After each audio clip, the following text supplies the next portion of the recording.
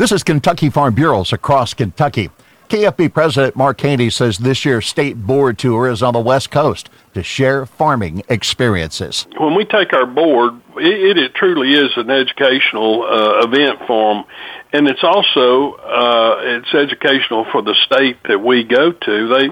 They showcase what they have, and we talk about problems that they have in production, with weather, with water, all those things. Haney says farmers need to understand each other and stand together for a common cause. When you're less than 2% of the population, your industry is, and you're responsible for feeding every mouth there is in the United States and part of the world, you have to build coalitions and you have to build partnerships, and even in Congress. Haney says it's important for farmers nationwide to speak with one voice.